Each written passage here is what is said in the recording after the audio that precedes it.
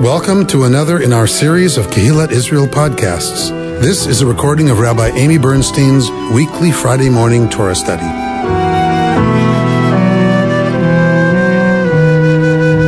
So we are in Parshat Lech Lecha. We are, as we've said, in the first third of every Parsha again, because we are beginning, again, a cycle of reading Torah, and we've done it now 3 times together, I'm happy to say. And so we are starting over, truly, this year, starting with the beginning of each Parsha. I doubt we'll get through a third of each Parsha, which is a good thing, because we tend to go deep. So we're picking up, though, always then, after 2/3 of the portion before has happened that we did not read. Right? So we read Noach last week, but we read the beginning of the flood narrative, but we did not read the 2/3 of the parsha that happened after that. The descendants of Noach, and the Torah takes us through generations until we reach the generation of Avram. So we are now at the narrative of Avram. We get nothing before this about Avram. We get nothing about his life. We get nothing about whether or not he's ever spoken with God before. We have absolutely no information about his life until this moment. This seems to be the moment he's called into the life that we're concerned with, right? The life that's going to lead him to become the patriarch of the Jewish people. So I want us to look first we're going to start at chapter 12, verse 1, which is the beginning of Parshat Lech Lecha. And somebody begin, please, with the English. The Lord said to Avram, "Go forth from your native land and from your father's house to the land that I will show you. I will make of you a great nation, and I will bless you. I will make your name great, and you shall be a blessing. I will bless those who bless you and curse him that curses you. And all the families of the earth shall bless themselves by you." Okay. All right. So God says to, who are we dealing with here? We're dealing with Avram. Right? What is missing, of course, from this? The hay. The hay. At some point, after a covenant, 25 years from now, a hay will be added to Avram's name and to Sarai. So Sarai changes from Sarai. The Yud becomes a hay, and she becomes Sarah. Right? So for the rabbis, this hay is, of course, God. Chesed is a chet. This hay is God. God's name, right? That as they enter this special relationship, as they enter this covenant with the Holy One, that is now added to their names. Their identity changes. Some part of their core understanding of who they are in the world changes, and he becomes Avraham, and she becomes Sarah, not Sarai. Yes? What does Sarai mean? Anybody know? Oh, princess.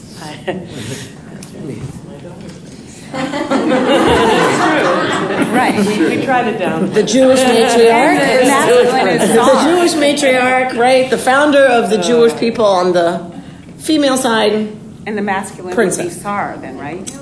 Hmm? Sar. The masculine would be Sar. Sar, prince. So is there a significance in the English when people spell Sarah with an H or without an H, or is it like a far field? Yeah, it would, Sarai is Sarai.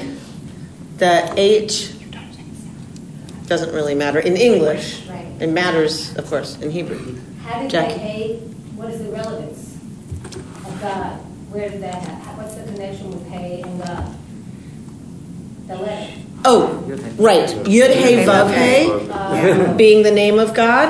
And, in later times, the whole idea of God is abbreviated thusly in rabbinic practice. And what does it stand for? That's this. Hey. Hey with a chip Is God. Reverse. is God. What does it stand for? Hashem. Ah. The name. And what is the name? Yud Hey Vav Hey. Yud Hey Vav Hey. Okay. A lot of Hey. Right, so it's all Abbreviations of abbreviations. It's all abbreviations of abbreviations of abbreviations. All right, good.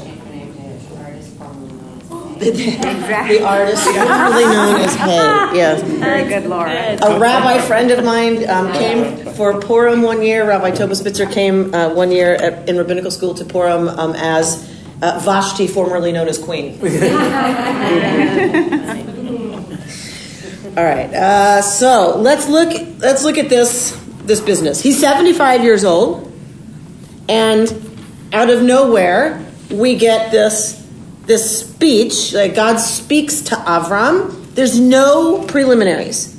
There's no anything before this. It's not, and he laid himself down and waited for a vision, right? It's not that he went and made an offering and asked of the omen. He asked for an omen.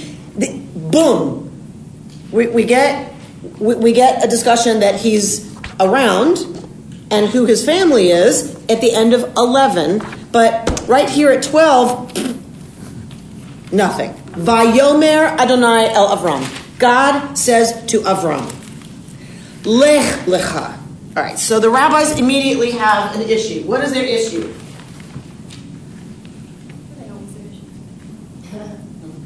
Huh? It means take yourself, doesn't it?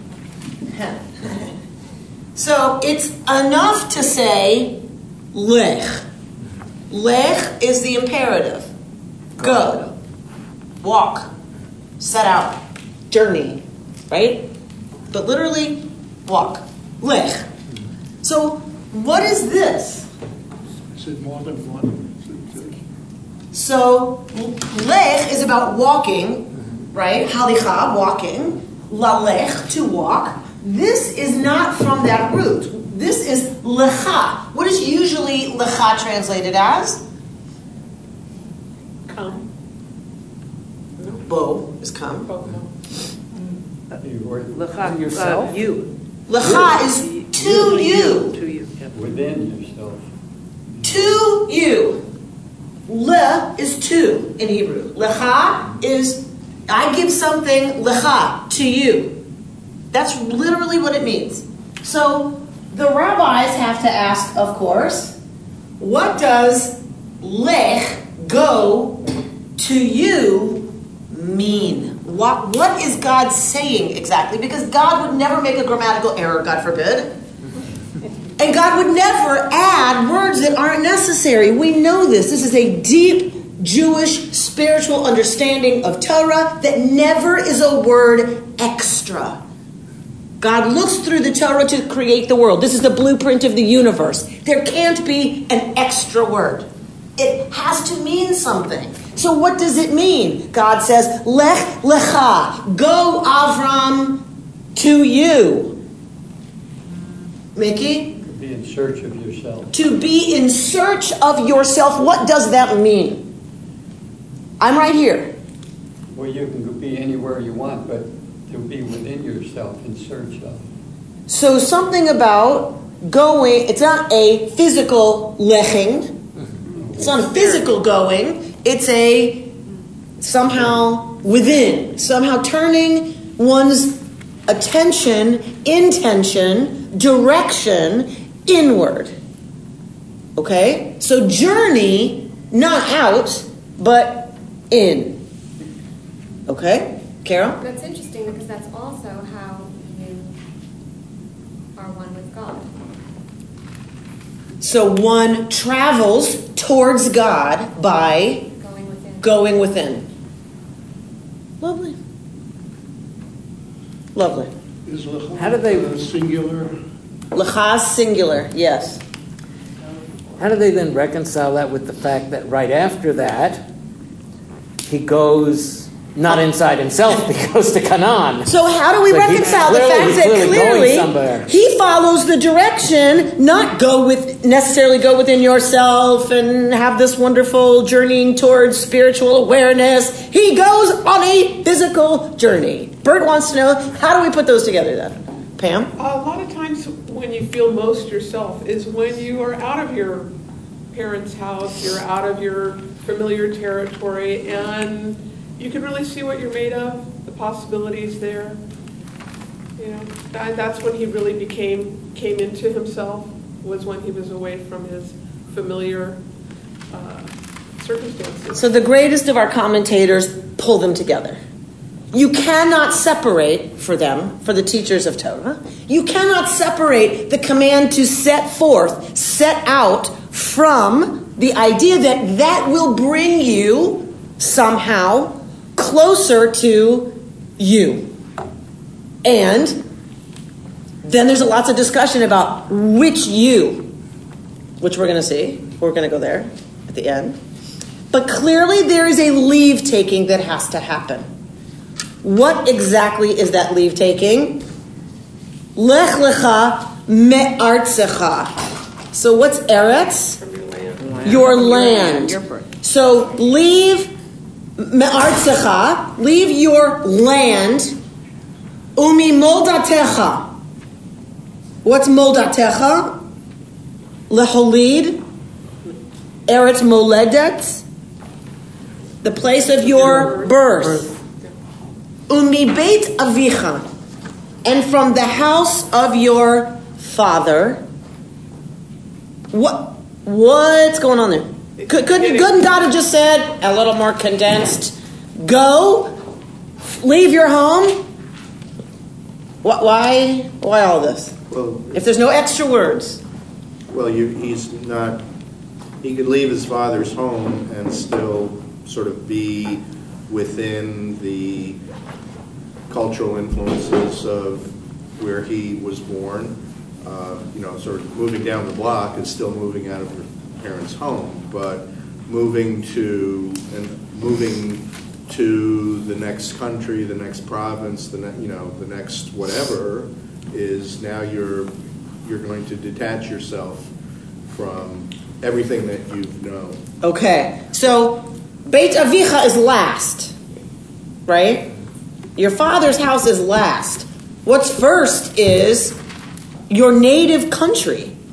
All of those cultural associations, everything that is familiar, everything that defines who you are, particularly in the ancient world, but it hasn't really changed all that much today. Imagine what it means to leave America and go live abroad, right? It is a complete rupture from everything that you can take for granted. Language, food, behavior, what's normative, what's not normative, dress, protection, connection, rights, if you will. I know we live in a time of citizenship and they did not, but there's still the sense of, exactly right. So Some will go to Kathmandu to find themselves. Exactly right. Right? This is how many people find themselves, is to leave their country and to go to India, to go seeking the exotic, to go seeking that which is completely unfamiliar, because it does something to us, to be completely out of context. Yeah, but here it's God issuing the order. It's not something that Avram feels he has to do. He's commanded to do it. Yeah. Well, it's also the only way the story can go forward is if you crack open and make that change. There's no, you just sit around and you become complacent and you just are only familiar with What's wrong with that, Julie Silver? What's wrong with being complacent and just sitting around? Well, You know nothing. Forget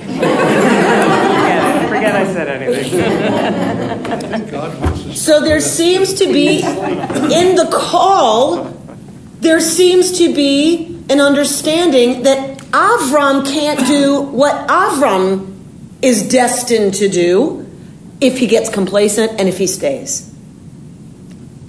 Everyone else can stay. God doesn't talk to everybody else. Everybody else can stay where they are and have the nice, lovely carpool driving, coffee drinking, PTA meeting lives that they have. That is not going to be for Avram. Well, it can't be if he's starting a new thing here. He He's the new is man. called to uproot himself from everything that is familiar and ultimately from the house of his father, to be independent in that way. And he has to make a choice about whether or not he answers. Just because God says doesn't mean he has to go. Right? Yes, Richard? I think we could also look at this as the beginning of a third creation story. In that we have the first creation story. God pretty much creates everything. Then he sees how that's turned out, and he says, okay, I'm going to wipe it all out and start over. And then Noah becomes the seed for the new second creation. The second one. Now, God has promised that he's not going to do that anymore if he's unhappy with the way things are turning out. So then he says, well, rather than starting over with the whole world, maybe I will create a nation. Okay, I will make of you a great nation. So this is the beginning of a test for Abraham. Is he going to be worthy? So he's sent off on this quest, and if he proves worthy, the great nation that God is promising will turn into what we know it to be. And if for some reason he becomes corrupted along the way and becomes just like everybody else, then he'll still probably have great progeny. God probably will not deny a great nation just means you're going to have lots of descendants. Then, that's how it works out. But this is actually the beginning of a test. So the only place I would tamper with exactly what you just said a little bit is the worthy part. I think God needs Avram to be willing. Mm-hmm. He's already worthy. If you will do this, then, right? And so we have the third beginning, if you want to call it, of our great narrative. And at the end of each one before, there's a covenant. This is the beginning of the covenant between Abraham and Sarai's descendants and God. We got a covenant with all of humanity at the end of Noah. That's important. That's very important because that is still in place. For us as Jews, we believe that covenant is still in place with all of humanity. All of humanity is in relationship to the one creator God. You can't not be, according to us, right? And there's this other covenant that's made between Avraham and Sarai, who are willing to go on this journey and live into the new possibility of a new kind of relationship, a new kind of covenant. And it seems that Avraham agrees, right? He is willing. He and Sarai in this case, set out. All right. So let's look exactly at what he's told. And I will make you Lagoy Gadol, into a big nation. Ve'avarchecha, I will bless you. And I will make your name big, great. Veheyeh bracha, and you will be a bracha. See, in the women's commentary it says, and it shall be a blessing. Aha. And when Bert read it, he's reading out of Plowed, right? No, I'm reading the Hertz. Oh, okay. So yeah. So you say, and it shall be a blessing, or did you just say you? I said you. Right. I was just kind of noticed that because one of them is you shall be a blessing, or it shall be a blessing. Right. So, right. I think so let's it look. refers to the name. Yeah, it's the name. It refers to the name. My translation says you. Meaning, Yours says That's you. a big difference. that's okay, right? Huge So difference. let's look at that. That's All right. So what does the Hebrew say? Right? Yeah. Veheyeh. All right. Veheyeh. Veheyeh.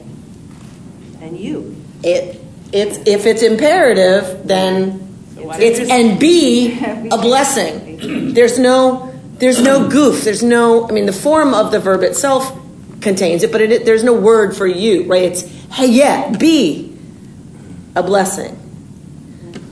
All right, so, or is it declarative? And it will be a blessing.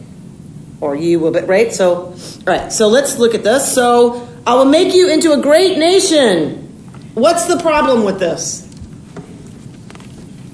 Why is this? Why is there a problem? He's 75. He's a little old. And what is their condition? They are childless.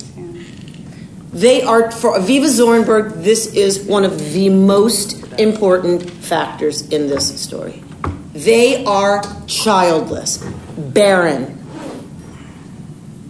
So, I will make of you a great nation can sound to someone at an Avram and Sarai's situation a little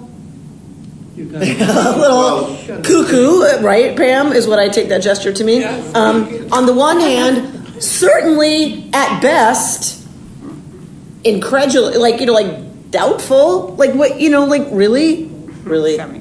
75? Really? I mean, imagine the dinner conversation that night after this thing. What? Honey? Or our last great chance. Or our last great chance. So, I will make of you a great nation, and I will bless you. What do you think bless in this case means? Grant you children. Okay, so maybe grant you a child. Traditionally, this is understood to be, I will, meaning God is saying, I promise if you set out, I'll provide for you. Blessing means material wealth. That you'll be okay. Because you're leaving everything you know. All of your security. Everything. And I will make your name great. Right? In the ancient Near East, of course, your name is not just your name. It's the essence of who you are. Your name points to something fundamental about who you are in the world. So that is what will be great, grand. Gadol, does that in English when we say great, there's an implication of good. Right. Something that is great is very, very good. That is good. Great. Gadol means big, large. It does not mean good. So great is almost a misleading translation here because there's a moral component to great. When it says you're going to be a great nation, at least I understand that in English, there's a moral connotation. So as opposed to you're just going to be a big nation. There's the possibility of that interpretation in English. Yeah, right. I think the intention is to stay with great meaning big. But yes, Gadol, but there's the Hebrew means big. The Hebrew means big, but the sense of big when it's applied to a name means great. There is a qualitative component as well. Not always with Gadol. If you have a disease that's Gadol, that's bad. If the tumor is Gadol, that's just flat out bad. But if your name is Gadol, the implication is good. Reuben? My mother ranked doctors that way. How? She said, "Oh, that's a big doctor." That's a big doctor, right? Because in probably Yiddish, there's some preservation of this idea of if he's a big doctor, that's big is good. Big is good. But she used the term big. Right. That's what I mean. There's some Jewish linguistic preservation, right, of this idea that big is good, at least when we're talking about doctors.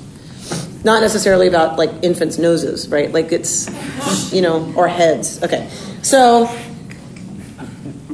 I will make your name, we'll stay for now with great, v'hayeh bracha, and something is about you is going to be a blessing. We're not sure, right, if it's you or your name. What does that mean? Please. It's a hell of a lot of responsibility on Avram. It's a heck of a lot of pressure. What is you or your name will be a blessing? And it'll be remembered. Remembered? If your name is huge, isn't that? Maybe what you... It's not what you've done. It's what you've done, yeah. What do you mean? I mean, the person that you are, but also what you've accomplished. Will be a blessing. What does that mean? We take it for granted. We've heard this story. What does it mean? To be a blessing? Yes. To open yourself up to the world and to help be a help and to tikkun olam and to do good. Is that what it means to be a blessing? To me it does. Okay, so Julie Silver says that it means that you are going to be a gift. You're gonna to the world. Affect others. You're going to affect and impact others in a way that will be for them a blessing. Okay? It's very interesting what this doesn't say. Which is? Well, what it says is, this is the first thing of you will be, that the essence of what we are to be as a Jewish people is a blessing. Not the strongest, not the richest, not whatever else that could have been. The first thing could have been, and you will be the strongest and you will kill all your enemies.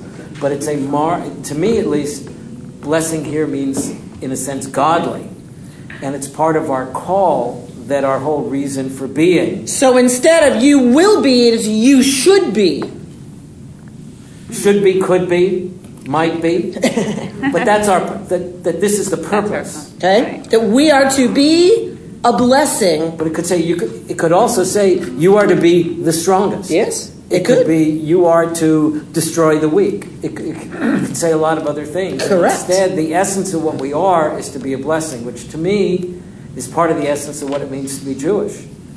But if your name is a blessing, or is to be a blessing, then presumably that would also be the reason why if someone, long after Abraham's time, does something that sort of emulates Abraham's traits, and somebody praises them for, you're just like Abraham, or something like that. That, in a sense, is you're kind of like living up to the ideal. Yeah, but the name here doesn't mean the actual name; it means the essence. So, gam v'gam. It does also mean the actual name. It's saying your name is a blessing. Avram means an exalted father. That exalted father name is going to bless us. It's kind of saying that this first guy, his name, could have been a lot of other names, but that's what his name means. What he is.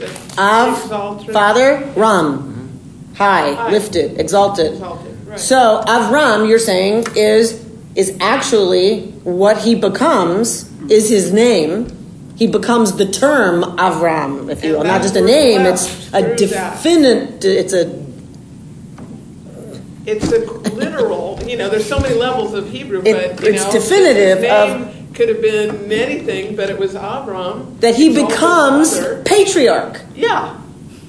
Avram, his patriarch. Names were all blessed because he lived. So and that will be a good thing. Yes. Okay. So I will bless those who bless you and curse him that curses you. And all of the families of the earth shall bless themselves by you. Anybody? Yeah, it really has a quality of immortality to it. And you notice that with the use of the word will, it denotes future time. Mm-hmm. And well, yeah, it has to be right about what's going to happen if you go right in the future. It really, it's not exactly a prophecy, but in a sense it is a prophecy. I think it is. Is this where the notion of chosenness? You've been chosen and your people. So certainly Avram is elected by God for this particular mission. And his descendants will be a great nation. Correct. So this is the beginning, certainly, of a special relationship between Avram and Yod-Heh-Vav-Heh. And Avram's descendants. Yes. We're not getting that language of chosen yet, but we are certainly getting the idea that the foundation for it, that Avram is picked for this the same way Moshe is going to be picked for Moshe's role in the world. But this is, yes, the first of the call that's going to result in a covenant between... This is the first of the call? Is it? This is the first of the call that will result in a covenant between Avram and Sarai's descendants and God. And this is why Avram is considered the first Jew. Correct. Correct. Yeah. If we settled on the definition of blessed, it skipped me somehow. Reuben, you missed nothing as usual. You have missed nothing. Would you like to go there? When you bless your child, what are you doing, and what is the consequence? What is it? It's a good question. Reuben brings us to a very interesting question. What is Baruch? You're a light. What is Baruch? What is this blessing business anyway? There are two words, blessed is one and the other is redeemed, that have always bothered me.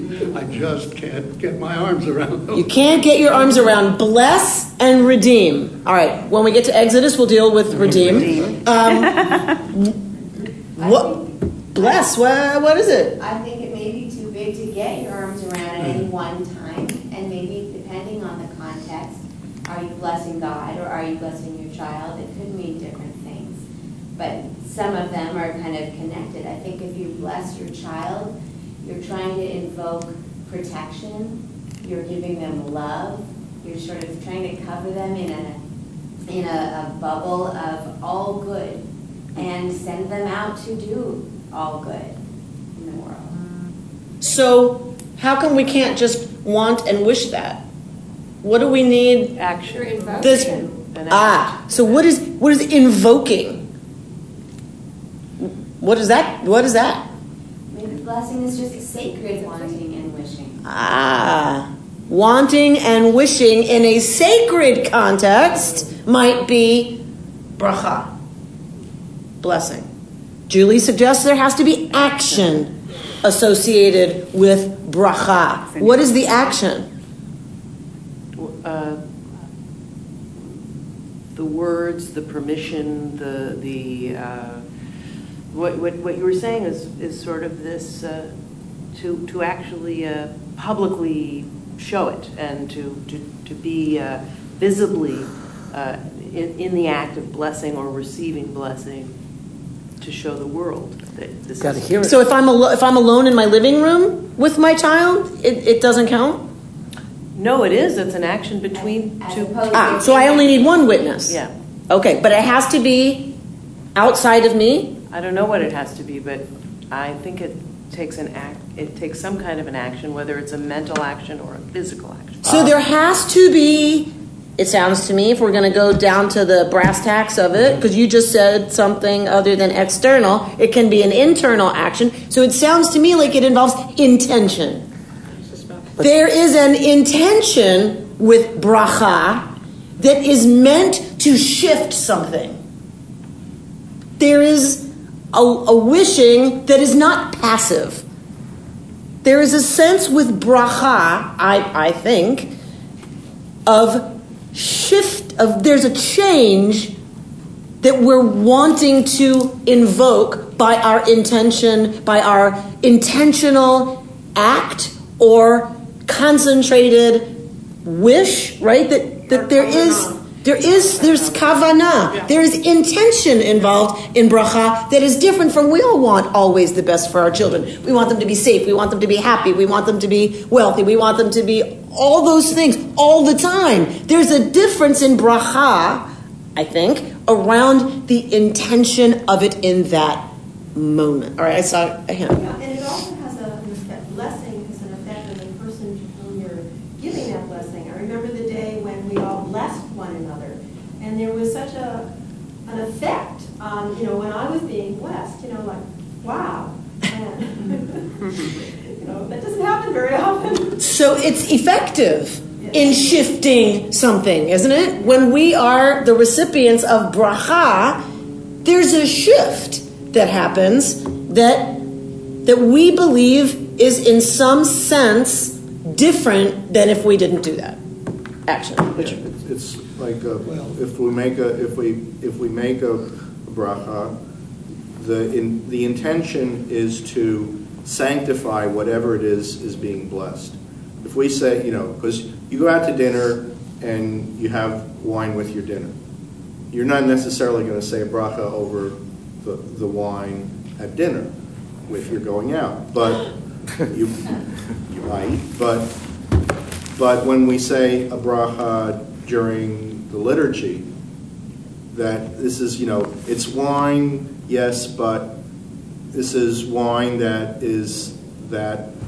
we're somehow sanctifying and sort of like putting it into the context of, this is some of, we recognize that, that this is the product of God's creation. And the wine is already sanctified. You mean simply by being Simply by existing. Who are we sanctifying? So when we say a bracha over food, we are blessing Creator. God. The creation is already sacred. Right. What we're doing is we're blessing God. Baruch atah. Blessed are you. We never. This is one of my pet peeves. When people say we're gonna bless the challah. You don't bless the challah. You bless God, who's in partnership with us, so that we can make challah because we got wheat, right? So, but that's already sacred. I believe it says in the Talmud, or at least traditionally, that you have to be able to hear the words of blessing. You can't just in order for them to count. You can't just think them. In order for you to be yotzei, in order for you to perform the mitzvah. Right. So what happens when we recite a bracha over wine or bread or food? We hear it. So why do we do it? What does it do? If the wine is already... We're sanctifying God. We're sanctifying God. And we're recognizing that there's someone beyond us that created us. Aha. So by hearing it, by saying it, by doing that before we eat, before we drink, we are acknowledging out loud our participation in the increased sanctification, blessedness of God. So we are in effect saying, I understand that I am participating in a sacred action because I have now put my intention there by saying a bracha before I consume. I'm participating in increasing my awareness that I am part of something much larger than me that results in me having this on my table. Now, by saying a bracha to do that, I want to suggest it's a little cheeky to say, I'm going to increase God's blessedness. Blessed are you. Who am I? Blessed are you to bless God. If you really think about it, right? Well, that's a little cheeky. Well, we say in Kaddish that God is beyond all these things. So what? That's a little crazy. You're beyond this, but I'm going to bless you anyway. I don't think it's cheeky. I think I've been reading about this idea called the imposter syndrome. Yes. Where you don't think you're good enough and, to give a speech on something that everybody else would think you're an expert on, but many people feel, oh no, I'm just, little old me.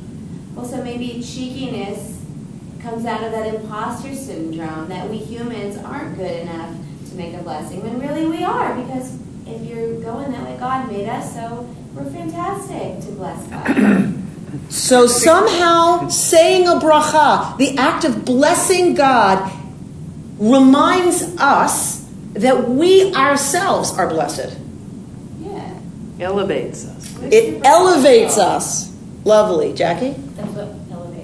empowers whatever's being blessed. It elevates or empowers. And whoever's giving the blessing. I mean, not just who's Receiving the blessing. And the giver. In this case, that's my point. It's God who's receiving the blessing when we say Baruch Atah Adonai. Mm-hmm. We're elevating God. That's kind of, think about that. We don't think about that. That's intense. We somehow are lifting up God. That's amazing. The concept of shifting, I have a problem with that too, because the shifting implies that it's here and now it's going to be there. And I think there's just an adding to everything. I don't think it's a matter of shifting from you to your child. Right, so I'm not thinking place when I say shift. I'm thinking state. We hope to change in some way, increase the state of blessing of our children when we bless. At least that's my intention when I bless my daughter. She's already blessed, of course. When I lay my hands on her head on Friday night and make that bracha, I'm intending a shift. Maybe just a shift in the awareness. In intensity, a shift in intensity and awareness, right? I'm not sure what that shift is, but I know that I'm intending something. But it also takes us out of the mundane. Right, it makes it sacred. Maybe that's the shift, right? That's about awareness and that we leave the mundane in a way when we increase our awareness of the sanctity of all things, even the sanctity of our longing for our children or whoever we're blessing, right? I think about this when I make a mishaberach at the hospital bedside, right?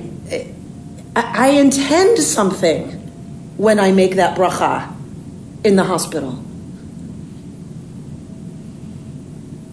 This has been a very rich polylogue.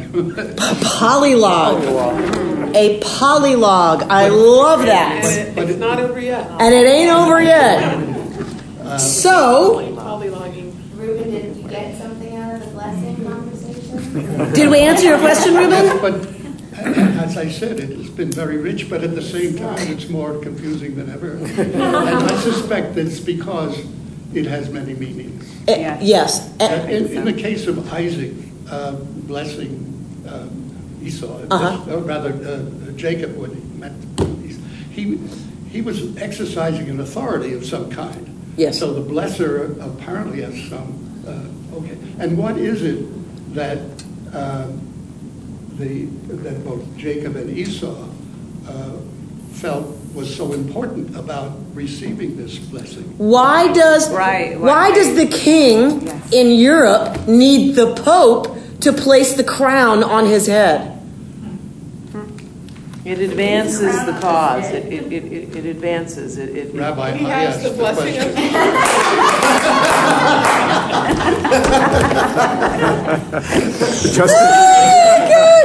Ruben, you just made my week. Just in case.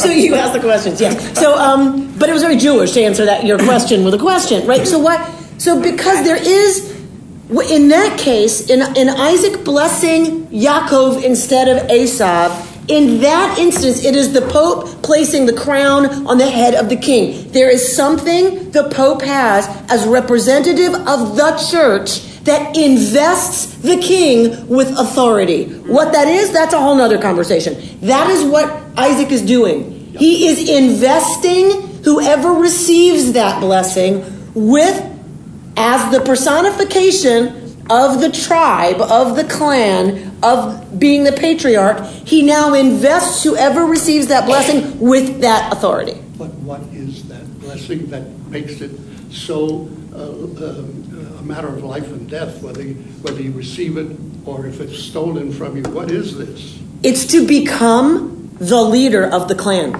He is in that case. Yeah, in that case, he is. That's what I'm saying. In that case, it's bestowing an authority that cannot be taken back. There's so much meaning. You've sworn in this person as the next patriarch, and you cannot undo it. It's the equivalent of transferring a signet ring or something. It's like even if there were no blessing, right? It's done. It's now done. It's impacted and changed reality in a way that cannot be undone. But I want to go back to what you said about it can't be, like you're more confused than ever. And you said probably because there's so many ways to understand it. I want to say yes, and because whenever we're talking about this stuff, Torah, wisdom, truth, spirituality, God, language is not a great instrument. We are so used to like unpacking language so that we can analyze and break things apart and see them differently or understand them differently. Language is a very poor tool when you're talking about the ineffable. When you're talking about a shift, is it a shift? Really? Is it not a shift? I don't know.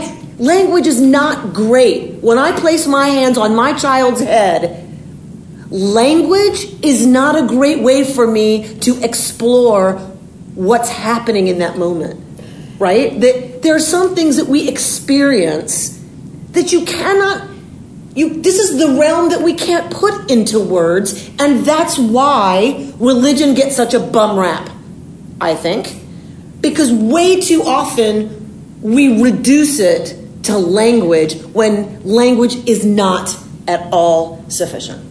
So actually, I think what you're saying is that there is both a conscious and an unconscious mechanism which you give to your daughter, and in a sense, or hope to give to your daughter by the placing of your hands, and the sense that she gets it from you. It's a reciprocal kind of a thing. And I think there's also a sense of historical lineage that goes back, that goes along with your blessing your daughter, God saying he's giving the blessing, a blessing to Avram, and there's that memory of you're Jewish, and it goes all the way back. So sometimes, yes, sometimes it's a Jewish action. Sometimes, do you know what I mean? It's not. Like sometimes it's human. It's just the human. You just want exactly, because it's not always Jewish language I'm using. Helen Keller was quoted many times for saying there are things that the eyes cannot see and things the ears cannot hear that only the heart can experience. Exactly. That's exactly. You have to be blind and deaf to really understand that. And I think we are blind and deaf, in that sense, because those senses won't help you, right? When we say the Shema, we cover our eyes. Yes. Even a for a blind reason. man knows when the sun is shining. Even a blind man knows. There you go. So leave it to Julie Silver to find the right lyric to get us through that. Thank you. But I really, but I want to honor the fact that we spend a lot of time, particularly as Jews, talking. But when we're in this realm, I just think we need to always remember that it's not language that's the most accurate measure, if you will, of what we're talking about. It's what we feel. Yeah, but we communicate it with our language often. So we try. We try. And what I'm suggesting is there's something else that happens that is beyond language. And that's for me a good thing, because it's that big, right? It's that profound that it is beyond language. You can't, I mean, like Harold Kushner, when his daughter, he was having a conversation with his child about God, and, you can't see God or touch God or feel God, so Harold Kushner said, touch my love, right? Because there are some things that you can only experience, yes? All right, if people are getting up, it means I'm coming to the end of my time. Back in time for spiritual practice. Yep. So, but I want to make sure we look at a couple of these thoughts together. Notice we have not gotten past verse 3. Manishtana, says Reuben.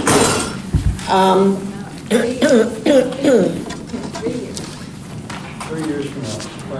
Rabbi, I'm not confused by what I was trying to say is that this conversation increased the number of things, the number of meanings that this one word contains. Right. And that's just another turkey. If you're trying to herd turkeys, right? That's just another one. Exactly. More than one. All right, so let's look. I put together in these sheets, I cut and pasted from different sources for you. I've preserved the name of the teachers. That's our tradition. Otherwise, it's stealing. We preceded as a tradition copyright laws. Where's the and intellectual property? That's Aviva Zorenberg. You have the one that looks like this is Aviva Zorenberg from her book The Beginnings of Desire, which you must own if you want to truly study Bereshit. It is just fantastic. So let's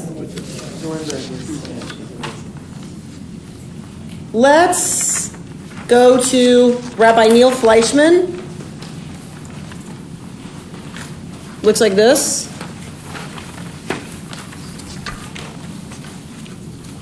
Fourth sentence down towards the end of the sentence. Abram, yes. Abram cannot go back to Ur Kasdim, but neither does he know of any reason to go forward. What is this referencing? This is referencing the fact that Avram did not begin the journey. We usually think of Avram beginning the journey. It was Terach, his father, who left Ur. Avram's father left Ur of the Chaldees. That's where the family is from. Then on the way, for some reason, they settle in Haran. We don't know why. All we know is that they stop and they settle, and then Terach dies. Then Avram gets the call to go forth. So Rabbi Neil Fleischman is saying, so Avram has two choices once Terach dies. Either go back to Ur, right? Or stay where you are. He doesn't seem to have any reason to go forward until this call, right? Where Noah is designed, Avram is destined. God takes note of the particular human feature of free choice, and God takes a chance. Lech lecha, God exhorts Abram. You there, get up and go. This is the voice of a parent tossing the young out of the nest. So God is offering, right, with Noah, it's like you're go build a boat and then get in the boat and this is what's going to happen. And I'm bringing the flood, and right now God is like allowing Avram to choose to go or not to go. But it is this sense of if Avram responds, then it's a shove out of the nest, out of everything familiar, drop down to below, and Avram heard the call. Yet before Avram came his father Terach. Terach, in fact, is the one who first heard the call, or at least behaved outwardly as though he did, for it is Terach who went forth. So, drop down. You are not like Noah, says God.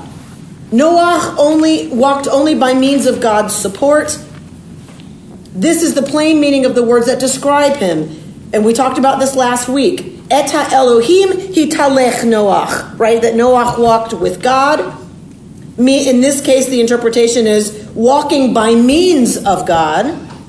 Now, God commands Avraham, hitalech lefanai veheye tamim. Walk before me. The same words, but with an entirely new meaning. You must walk by yourself, God is saying, for I must hide a little bit. In order for there to be a relationship, you have to learn to trust me. And I, says God, must learn to trust you. The best. The best. Right? So, what has intervened, asks our commentator? Lech lecha. It is you who must take responsibility for becoming whole, for becoming righteous, for making yourself holy. Right? It is each of us who must take responsibility. Are we capable of making things other than as they are? To do that, we have to be willing to set forth. All right. Let's look down at Aaron Howard, who quotes Aviva Zornberg. Zornberg points out that Rashi translates the lecha. Here's our problem, right, that we put on the board. Lecha and lech lecha as for your benefit. So lech lecha, meaning set out, go, lecha, for you. Not to you, but for you. This is a journey for you, for your benefit. Right? By taking this journey, and only by taking this journey, will Abraham arrive at his destination where he will meet his destiny of blessing. He cannot live into that destiny unless he sets forth, unless he sets out to meet that destiny that's going to be a blessing. He doesn't have a destination. Who travels without knowing where you're going? Asks our commentator. This command to go forth can be understood as go forth and experience lostness. Jackie? I just want to say that this echoes something I'm so conscious of in life, which is like it happens to Abraham and Noah when they're both in a vulnerable place. And I just feel like that's when people make radical change, when they're just at a low point or when they are lost. Yeah, when they are like disconnected from everything that keeps us in our habitual, routinized, unconscious self or way of being in the world. Yes? So lostness then seems to be a precondition for some things. Not for everything, but for some things. And it seems because we get your house, your country, your parents' house, right? It's clear that that is a prerequisite for what's going to happen to Abraham. What can happen to Abraham. Zornberg also suggests another possibility. The Zohar, she says, offers a different translation of lech lecha. And what is that? Go forth in order to transform yourself, to create yourself. Or put another way, travel to yourself, not your present self, but the self that you aspire to. Set forth, set out to an unknown self. So, Laura, on TED Talks, I was watching something about this imposter syndrome business that you were talking about, and it was like, fake it till you become it. That we always say fake it till you make it, but she's saying fake it till you become it. That we have to behave as if you have to believe it. Before we can become something else. We have to act like it until we become it. And it seems that that's what Zornberg is quoting the Zohar as intending here. That go to yourself means go towards the self that doesn't exist yet. The self that's becoming only if you move. Only if you get up and experience that disconnection, that dislocation, that unknown. He doesn't know where he's going. Right? That's important. Because when we set out, we think we know where we're going. But of course, we can't know where we're going to ultimately wind up because we're not that self yet. Right? It's so hard for us to, without physically leaving, without dropping anything behind, to do that. And I think about, very few of us have the opportunity to drop everything behind and leave. And without doing that, what are the ways that you can take yourself out of those? It's having done that a little bit in a very small way, it's really hard to that. How are we supposed to think about ways to leave behind stuff that you know without actually physically doing that? Right. In So, any Laura? small way, in small ways, and also by listening to other people's stories about doing that. I mean, every act can be an opening, a transformation. I mean, if you really want to get, I think you can't drop everything and leave I can't drop everything and leave and become go to Kathmandu. I can't do that, but I can form a new relationship with someone, or I can begin a course of study, or I can learn something. In all of these things, I think we find that getting out of your comfort, getting out of what you know. I just blogged this morning. You can decide to become a writer, Laura. You can decide, I'm now going to really see myself as a writer. And I'm going to inhabit that path.